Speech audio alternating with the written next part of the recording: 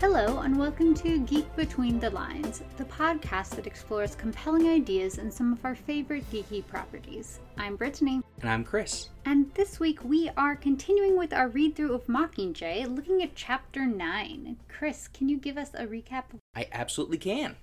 Good. It's your job this week. So Katniss and Finnick worry as nobody in District 13 mentions Peeta's last broadcast. Katniss eventually confronts Gale about it, upset that he lied to her, as well as about Peeta's treatment. Katniss, Gale, Plutarch, and the film crew go out to District 12 to shoot a propo about its destruction, where Katniss feels like they're violating the dead and was once her only safe space in the woods. When they take a break at the cabin in the lake, Katniss shows Pollux how to whistle with the Mockingjays, and then sings The Hanging Tree, a song about a hanged man and his lover that she remembers learning from her father. She realizes that they were filming her song, and Plutarch insensitively applauds her heartfelt moment. When they go to Gale and Katniss's hunting spot, she thinks about the distance between them and makes an overture to make up. After short messages to Peeta and about Gale's whipping, Katniss returns home, where she and Gale discuss her kissing him when he was healing. She kisses him again after seeing his pain. Back at District 13, Katniss goes to a command meeting where they witness a battle between a Capitol broadcast of Snow and Peeta, and Beetee interrupting with short images and clips. With the chaos that ensues, the unwell Peeta is barely able to get out that District 13 would be dead by morning before he's assaulted on camera. Definitely a very rude place to end a chapter, Collins. Right? And part 1 of the book, too. I know. I mean, is there anyone in the world who stopped at that end of the chapter? We did now. We but we'd unfortunately already had to. read it. Yeah. You know, like the first time reading it, there's no way anyone would stop there. Absolutely. But we did. So why don't we get into what happens in this chapter? Sure. What are your striking moments? What's standing out to you, or something that you're noticing for the first time? One thing that is really hitting me in a different way this time is the music, is the hanging tree and the issues around it, because we've talked about this before, like in Lord of the Rings, where a lot of times I kind of skip over or very, lightly pay attention to musical parts of books just because it doesn't really grip me very well. Same. If I can't hear the tune, it's very difficult. Mm-hmm. And I'm not a composer, so... And even if I can, like, seeing things repeated because they're, multiple stanzas, and it just makes me not as engaged. But I think probably in part because of the experience of reading The Ballad of Songbirds and Snakes and the music in there, but also just through this act of really trying to absorb as much as we can from the book, I took just a little bit more time to kind of go through the book and go through that music. And I found in particular Collins writing about the act of engaging in music, starting from when they start whistling with the Mockingjays, to be really evocative. The way that she writes about the tunes and the music and how it ties in with Katniss's memories, both the really awful memories of the Hunger Games, which was the last time that she sang Rue's notes with Mockingjays, and her memories of her father teaching her the hanging tree, and just how she sings that song itself, I think are, just really, really evocative. There's the word just kept coming to me. She kind of describes in almost quickening narrative all of these hard memories that are coming towards her, and then how she starts to sing as a way of distracting herself from it. And the way that especially Katniss's narrator describes herself singing is something that I just haven't seen very often, and especially seeing Pollux's responses to her singing, I think is just really powerful. So I just found that the writing of that time period kind of hit me in a way that I hadn't experienced much, even throughout this read-through, but I thought was really strong. Definitely, yeah, I kind of feel similarly. And other things where there's songs I just, I'll read it the first time I read the book, but it's just not very gripping for me, so in future times I usually just skip over it. But yeah, I think Collins does a better job than I've seen in other books that have that element. Yeah.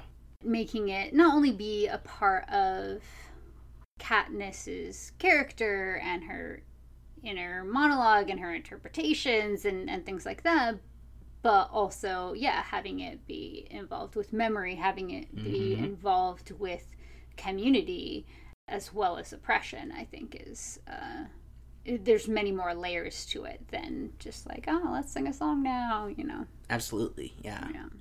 Yeah, that was my other striking moment, is when she starts talking about how her perceptions of the song have changed over time. Totally. I thought was really fascinating how, you know, when she's a kid, she doesn't have any understanding of what's being discussed in the song, is even making rope necklaces and things like that.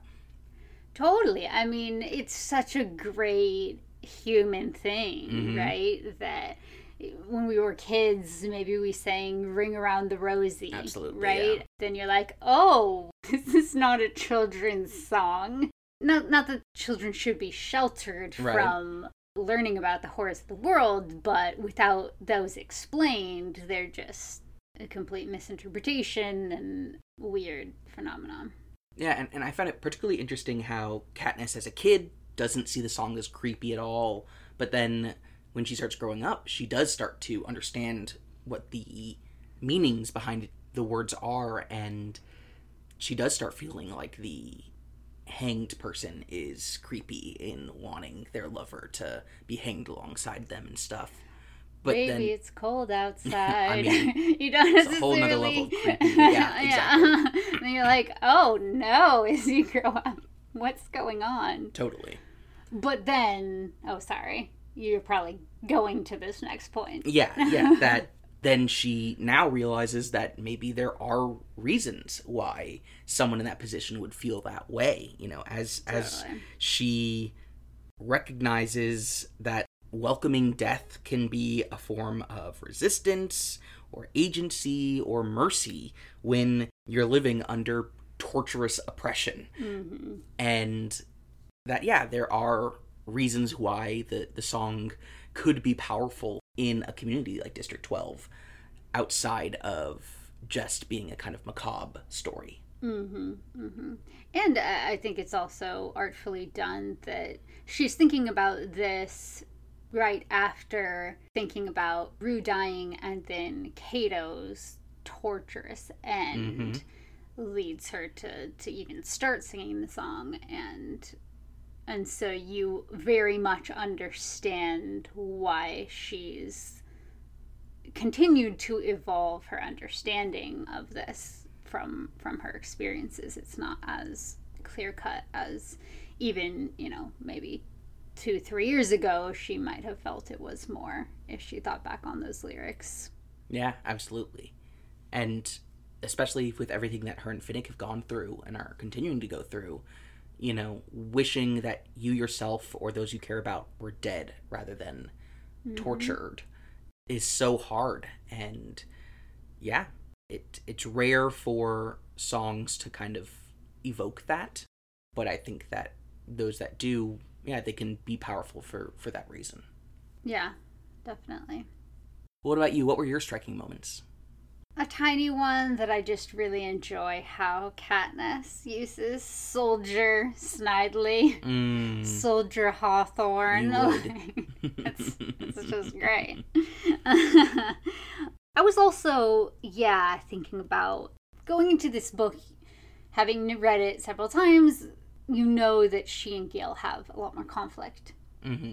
But really just thinking on what Gale has done here, and by not telling Katniss about Peeta's second interview, he's becoming complicit with the others in caring more about Katniss performing for the cause than the fact that she would want to know, because this is what's happening to someone she cares about. Even the rationale, it's like, oh, the word will make her sick. And it's like, okay, she's already clearly traumatized, emotionally, psychologically, but also physically. I mean, she was literally just in the hospital. Yeah. So, it's just like, they need her to not be too disabled so that she can perform for the propos. So, yeah, I mean, it's a big deal because this is how everybody has been treating her. And now Gale is too.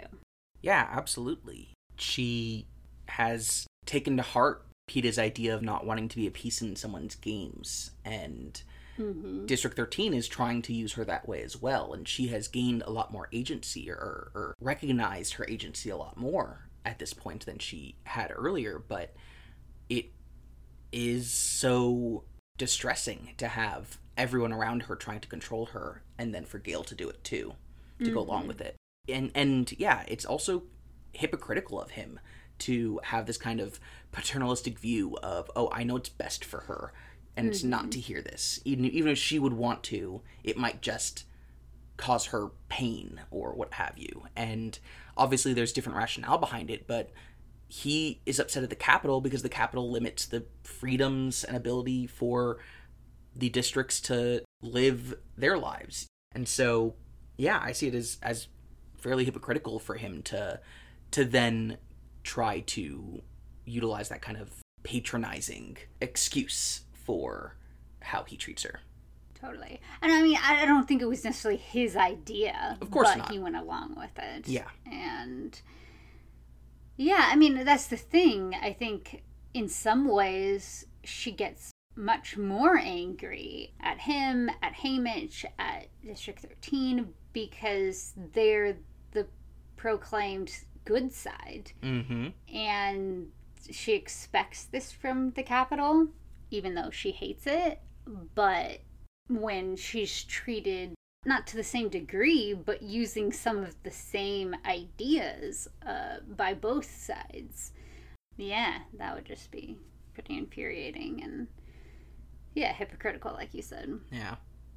And the last thing that I was struck by is just, again, always being impressed with Katniss's compassion and considerateness, that she remembers to send her mom a message about going to District 12 and that she won't be in danger, because the last time she went to District 8, her mom expressed how worried they were. Yeah. And of course they wouldn't check with her.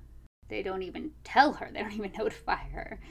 And Katniss, in this state of, she didn't sleep at all the night before. She's constantly, in a state of lack of rest because of her nightmares. She's worried about Peeta. She's feeling like she can't trust District 13 or even Gale, and yet she still remembers and asks a message to be sent, which is, just very impressive. Absolutely, yeah. You're making me also think about, this is not who I chose from another POV, but what her mom is going through. Totally, yeah. Because Katniss is, 17 at this point? Like, she's still a child in so many respects, and her mom knows that she has so little power to stop her from going out and being a soldier, going out to war, going out and doing these things, and seeing her every day come home with new injuries, with trauma, with these nightmares, and knowing that there's so little she can do about it, especially as a healer. That must be a really, really hard position for her mom, and for Katniss to do even the small things that she can to help alleviate that, to consider that, I think is, it's impressive.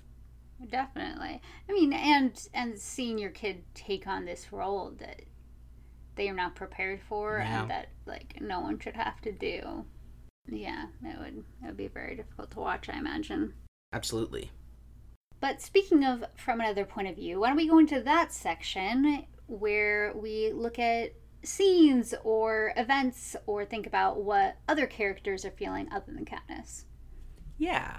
So I want to talk about Finnick's point of view.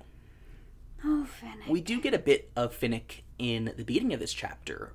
At the end of the last chapter, Finnick and Katniss made the plan to not tell anyone they saw the propo with Peeta.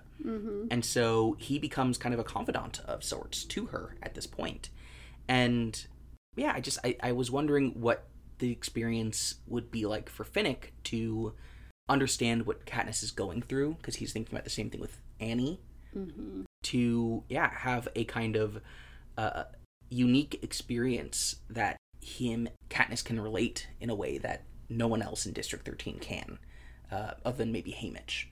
And especially I thought it must be interesting to think about how he was reacting to being able to go out into the woods with Katniss. I know, it's so cute. Yeah. I love that they get to go together. And it only takes up like half a page or something. Like, it's not a long time, but yeah. And that has to be Finnick's first time out of District 13 in months. Yeah.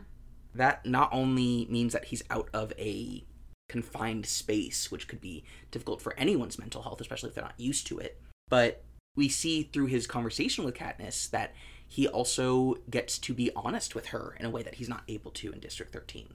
He doesn't feel like he's being watched or monitored, especially as someone who is considered unwell.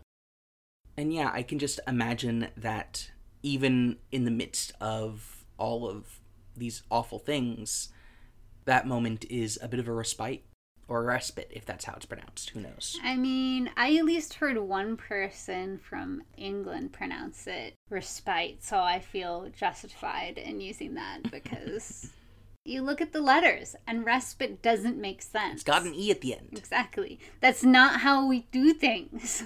I mean, we don't even do know how right. we do things. Yes.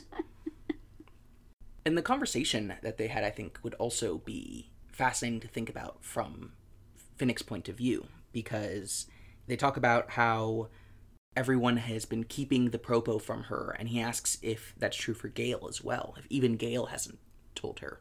Mm-hmm. Yeah, I can just think about how Finnick sees Katniss and Gale's relationship, because clearly a lot of people see them as having romantic entanglements. He might as well, but he's also seen her up close with Peeta. Yeah. And that's why I think he is more concerned about how she feels about Peeta. Of course, yeah.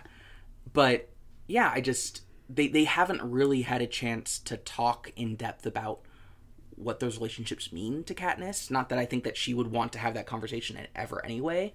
Mm-hmm. But I can just imagine Finnick, in trying to understand Katniss and befriend her, thinking about how she's navigating these relationships and what that means for her to just understand her a bit better.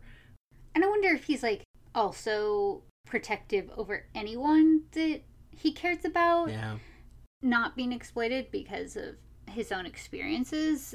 So I wonder if he's a little concerned about Gale. Like, oh, if he's not going to tell you, you can't trust him either. So, yeah. Yeah. The last thing that I was thinking about for Finnick is how he carried the stag back to District 13. I wonder if there's any part of him that gets a sense of fulfillment in using his strength for his adopted community, that he's able to do something productive instead of just being a patient.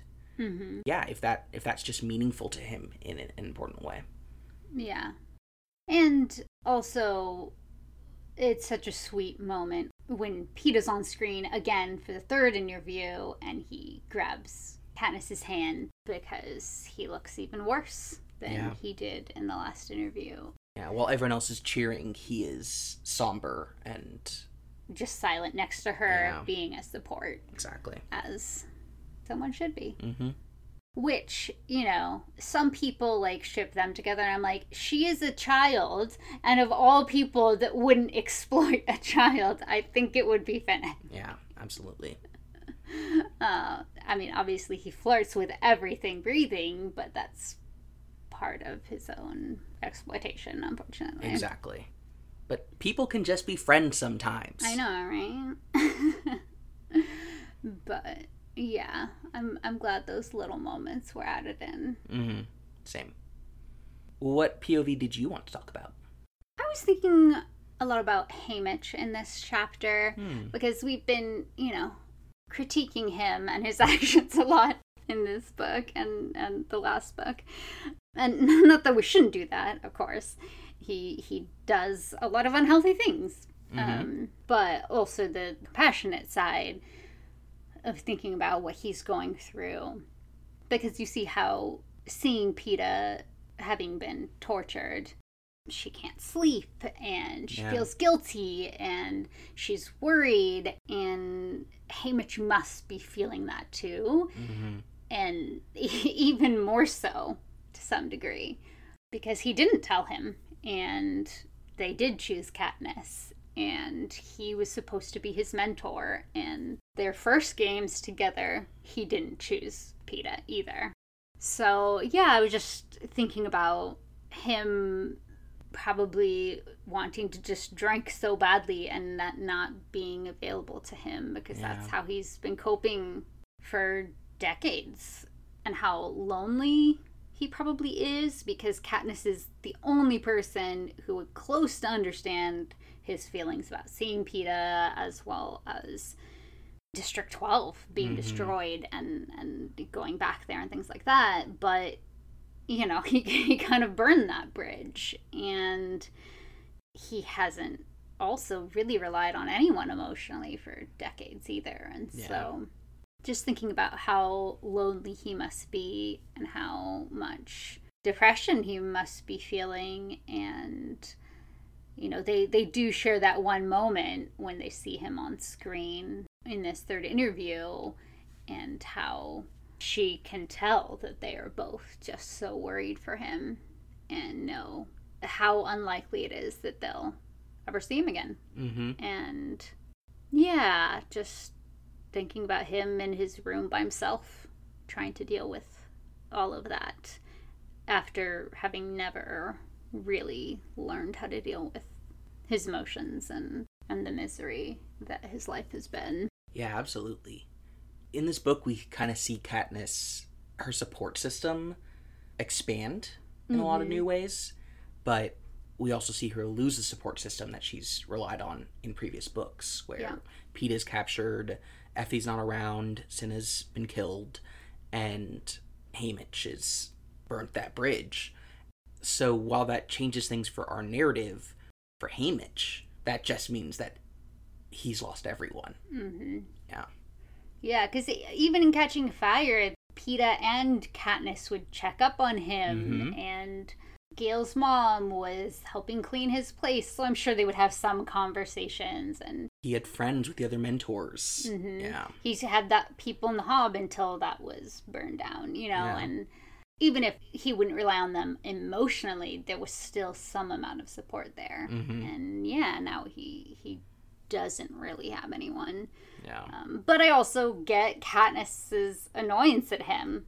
You know, she's out of patience for her mentor that has a drinking problem, and, you know, just what he can and can't confront, because she's forced to confront things and she's much younger, you know, and so like I understand her frustration.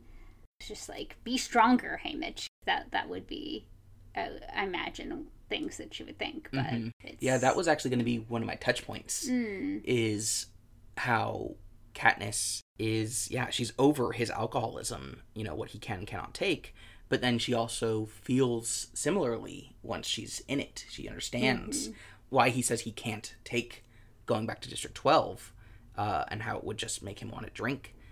And it reminds me of how people, I think, generally can be really empathetic to the idea of addiction, but when you're in a relationship, friendship, family who has addiction issues or other mental health issues, people can get really frustrated, especially if they're dealing with their own mental health issues or their own addiction problems, and are in a different place with that, and how that can lead to burnout, and that can lead to just really negative feelings that aren't perhaps the way that you'd want to approach that in an objective manner. But after seeing how hard that is and seeing how that can negatively affect you and your processing, it's hard.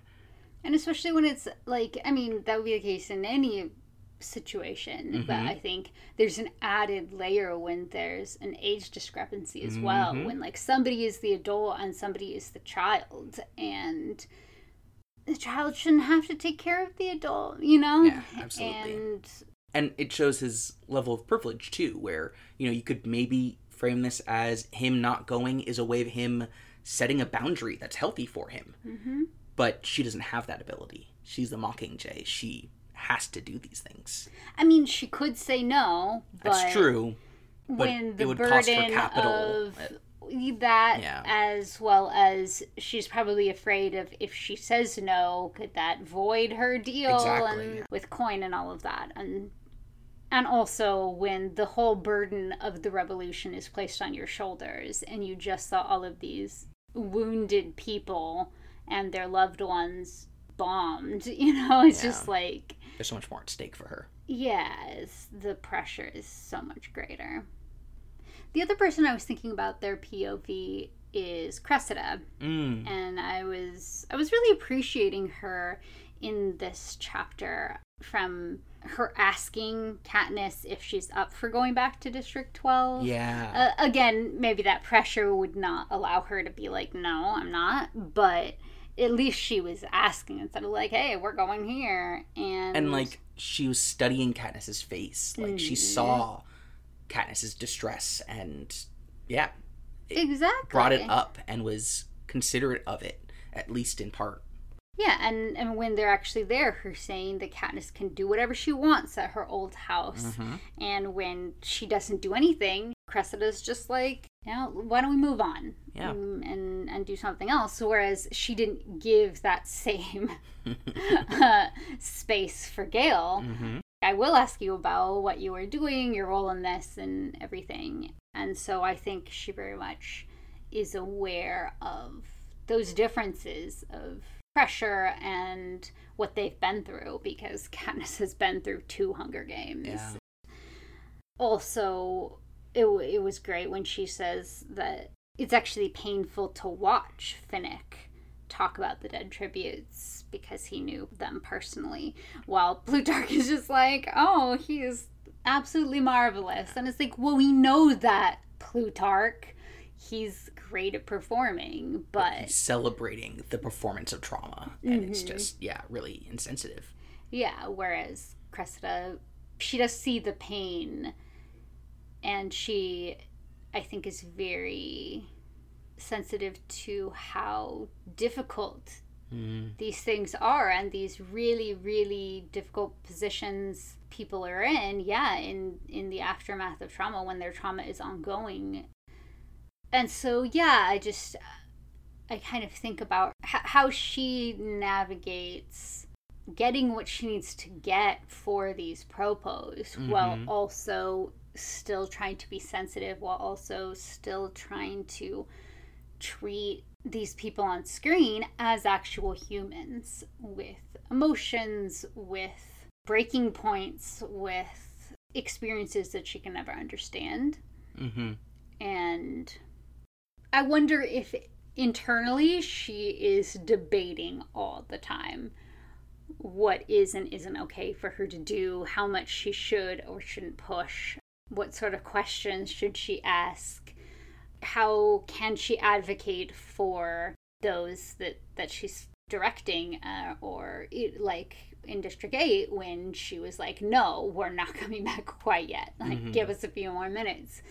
So I'm sure there's always better ways to toe lines and everything like that, but I think she's, from what we've seen, I think she has done the best job of it from anyone in command, and that even includes Haymitch. She seems to take the emotions of people seriously. Yeah. In a way that we don't often see from the Capitol. Totally. Yeah, I think I had one of my intentions earlier to pay attention to Cressida and the rest of the film crew, and I was definitely keeping an eye on her, and those were some really great moments that show her character, even in these minute interactions. It, especially in contrast to Plutarch, highlights how invested she is in this rebellion and in the people of the rebellion. Yeah, she sees Katniss as a person, not just the symbol of the rebellion. Yeah. More like Plutarch. Good one, babe. Thanks. Well, why don't we go into our touch points? This is where we look at things that are happening in this chapter and see parallels in our own worlds. Yeah, so I had a few. I want to talk a little bit about my own, something where I relate to Katniss a lot here, which is Gale's line about how he knew she was going to kiss him because he was in pain. And yeah, I totally get Katniss's being more loving or more there for people when she sees that they are in pain or they're suffering or there's issues going on. So why you love me so much because I'm always in pain? That's I mean, honestly. No, it's because I'm delightful. Yes, but I do think I can often I know you can be close to people, yeah, exactly, who I do want to alleviate pain for and things like that. You know, but it's not always romantic for me, and I don't even know if it's really romantic for Katniss. I think that's... I honestly don't think so, but yeah. Yeah, you know, it kind of translates that way because she knows that that's what Gale wants. Yeah. And it's like, there's a closeness there, but that doesn't mean it's romantic. Exactly. And so, yeah, similarly, you know, it does make me want to be there for someone, to take care of them however I can. When I had a friend recently who was hospitalized due to COVID, and I just wanted to do whatever I could for them, you know, while being safe and distant. And it was really eating me up at times that I couldn't actually be there. Yeah. And this was a person who had been fully vaccinated. Mm-hmm. Yeah, wore masks, yeah, everything. Yeah. So yeah, it's really just something that I can understand Katniss in that way. Mm-hmm. I was also, surprisingly enough, thinking about history. Yeah, you don't do that all day, every day. For one, I was thinking about how Katniss thinks about the cabin as a historical artifact for later generations. Totally, yeah. Which is really, really interesting how something could be studied later on, and there are many things that can be learned from something, but there's many things that can't be learned. So while you maybe are able to learn about building materials, or if there are things carved into the walls, symbols, all sorts of other kinds of elements, you can't know why that poker is leaning up against that way, where that poker came from, what it meant for Gale in that moment to place it there. As a historian, all you can do is try to find as much evidence and try to build interpretations as best you can, with an understanding that you'll never understand the past entirely. Which is also really cool in the story, because now that we have songbirds and snakes, it already has that. Absolutely. Yeah, we know some of its history 75 years earlier, 65 years earlier. That Katniss doesn't. Exactly. And she's not looking for that, because the place hasn't just been abandoned. And what abandonment means, I could have a whole touch point on abandonment as an idea, but yeah, I find that really fascinating. One of the classes that I'm teaching this semester is about the history of American cities, and one of the readings that we had was on geographers arguing that historians should read the city itself as if it's a primary source. Look around you and be able to find questions, research questions, and speculate on answers and start to build your research off of the lived environment. And Katniss just does a little bit of that here, which I think is fascinating. And yeah, I appreciate that even though we only get a few years in Panem's history here, Collins still imagines this as a world with a past and a future. Mm-hmm. And the characters in Panem imagine it as a world with a past and a future. Well, what about you? What were your touch points? So something that I was thinking about was the Hanging Tree song. Like you even mentioned, that Katniss, when she was a little girl, was making these rope necklaces because it mentioned a rope necklace without realizing this is for hanging. Yeah. And it was kind of reminding me, so there's this really great theological book called The Cross and the Lynching Tree by James H. Cone. And he talked about at one point the cross has been transformed into this harmless non-offensive ornament that Christians wear around their necks. And I felt like that's a little bit of what's happening here. It's like turning something that is potentially a horrific thing. Yeah. Or that is a horrific thing, execution. And turning, she doesn't realize that she's doing this, but taking the horrific parts out of what was. And in that way it loses some of its meaning. Yeah. So then I was just kind of thinking about lynching as well, and how it always stuck out to me in the song that it goes, they say who murdered 3. That it's not necessarily that he did murder 3, it's they say he murdered 3 and so they killed him. And typical lynching in at least the United States history involved a criminal accusation, right? Possibly an arrest and an assembly of a mob to execute the person. And oftentimes these white mobs had completely false criminal accusations about black people just so that they could lynch them in a quote-unquote justified way. And a common claim that was used to lynch black men was perceived sexual transgressions against white women. Right. Which I'm sure the vast majority were fabricated so that they could kill these black men. And even Theodore Roosevelt said the greatest existing cause of lynching is the perpetration, especially by black men, of the hideous crime of rape. And it's like, yes, rape is a hideous crime, but did any of these people have a trial? No. And why were all of the white men who were raping people not being lynched then? So right. It's like clearly racial, anti-black. And when you have someone like Theodore Roosevelt making this statement, it's just, lynching was defended by so many people for so long. Yeah.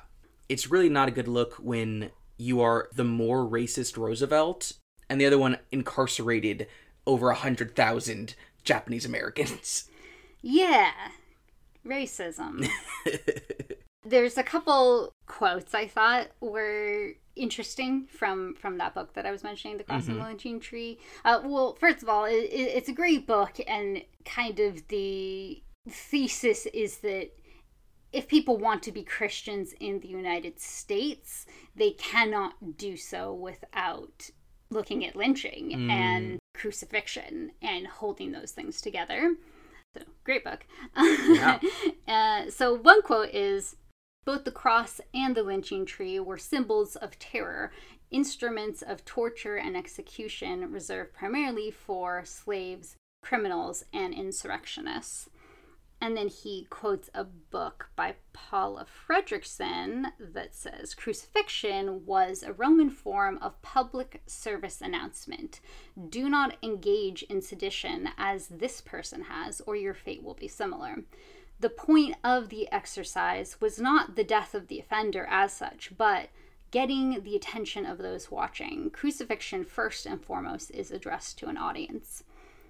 And I was just kind of thinking about that with the hanging tree and imagining how it probably was used in District 12 as a way to suppress insurrection, a way to curb anyone putting any part of a toe out of line. And we already know that there's all of these ridiculous laws on the books, right? Because when Thread comes in as the new head peacekeeper, he's enforcing all of these laws that nobody's bothered with for a long time. But clearly there was a time when those were enforced. Yeah. Katniss's mom and Haymitch remember it, and it must have been going on well before the first rebellion happened and they went to war. They went to war to begin with because of the treatment of them in the districts. Yeah. And the oppression and exploitation. Well, and we see that in Songbirds and Snakes as well, how this hanging tree is used and who it's used against. And I was thinking about Lucy Gray writing this song in our Songbirds and Snakes read through, I was very much reading her as Romani. Mm-hmm. And the Romani people have also been so persecuted, killed, genocided, enslaved throughout history. And even Joseph I of Austria in the 1700s issued an edict against the Romani, ordering that all adult males were to be hanged without trial, whereas women and young males were to be flogged and banished forever. Wow. And well past that time period, and even after World War II, there's so many anti-Romani laws throughout Europe, not just in Eastern Europe, but in Western Europe as well. Mm-hmm. There's a long history of mobs burning Romani houses and chasing them out of town. Some lynchings as well. I mean, obviously this law. Yeah. And so I was just, really thinking about her in particular writing this song. That if you interpret it a certain way, to me, it's like, we will never be treated fairly. Mm-hmm. These systems and people in power's opinions will always be against us. We'll never get a fair trial. So dying at the hands of oppressors, at the hands of state violence in some way is inevitable. Mm-hmm. And so there is this, like, come with me and we'll be free of all of this.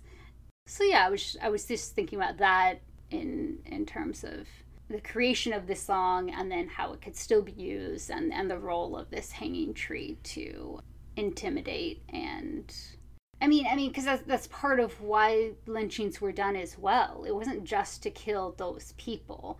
It's to have the threat of lynchings, right, so that people stay where you want them to stay or do what you want them to do. Yeah, I was thinking about how that likely could have been something that was happening in District 12. Yeah, absolutely. It's fascinating to think about these symbols of power and symbols of violence that are used to maintain power. How symbols can be used in so many different ways. I think the cross is such a fascinating one. Mm-hmm. Because, the burning crosses and things like that were messages that said, you are not safe here. You need to toe the line. Mm-hmm. And when you have a hanging tree and a quote-unquote justice system mm-hmm. that is in charge of it, that they're essentially using that itself as a act of, terror and control, to say, there's always the ability for us to hang you if you step out of line. Mm-hmm. Yeah. Mm-hmm. Well, and, that's the police force now, right? Mm-hmm. Just patrolling through neighborhoods and stuff. I mean, that's part of why they're there, right? Absolutely, yeah. I was also thinking about Snow being like, look at these traitors trying to stop the dissemination of information. Don't get me started. Oh, I mean, it's so good because that's exactly what happens. Mm-hmm. And it's just like, this is the exact response of people who are actually spreading lies and, actual fake news, Yeah. The liberals are trying to silence us, and, look at, Facebook took this thing down. I mean, they don't even, right? But, it doesn't need to be backed up by any facts like that. You just say it, and then people will just latch on and feel persecuted. Yeah, it's so wild. Honestly, it was one of my wonderments of just, how can people do that? How can you wield quote-unquote truth as a weapon to hide your lies? To be actively dishonest and utilize the ideals of truth and honesty as you're uplifting that dishonesty. It's just, I cannot wrap my head around it because it's just so awful. And we have so many people in our government and other governments, just awful, awful people doing this around the world. And I can't understand it. Yeah, I mean, an idea of truth has been destroyed. I think that people can go way too far in the other direction with an idea of truth Mm-hmm. that, like, doesn't leave any porousness for anything that doesn't fit their ideas to get in. But sometimes there are just facts. Yeah. And yours are not facts. They're lies. Exactly. Sometimes there's a video recording. Yeah. So that was just very well placed. And this was written so far before Trump was even around in politics. Yeah. Politics with a big air quote. I was also thinking about just, a quick patriarchy watch. Plutarch kisses the top of Katniss's head, and I'm like, ew, stop it. You didn't ask her, and she wouldn't want that. And then also, ableism watch, Katniss being like, this is probably the first real conversation Pollux has had in who knows how long. I'm like, he can sign with his brother. Yeah. Okay, Katniss. Don't need to use your voice to have a conversation. Yeah, Katniss. Yeah, it's a really good point. But when we move into our wonderments? Yeah, my other main wonderment was, how does Plutarch know about all of these past weapons that he's apparently a huge fan of?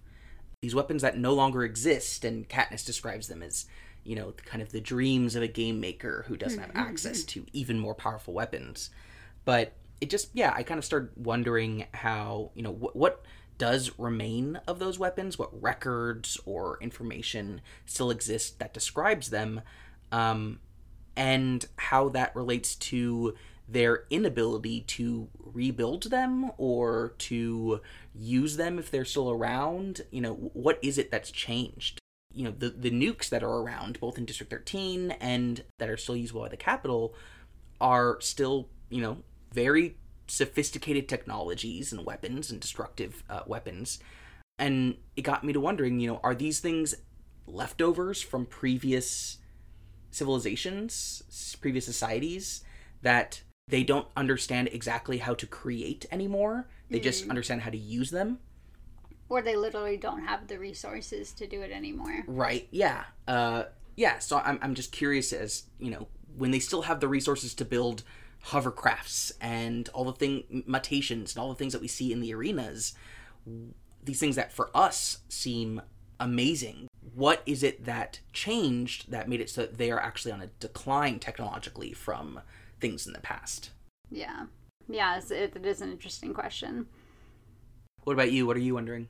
I was kind of wondering about how Snow's dealing with the rebels having completely taken over District 11, since they are the main center for food production, and him back in Songbirds and Snakes remembering wartime hunger, and if that's like influencing any of his decision making for the worse. He does seem to be guided a lot by fears.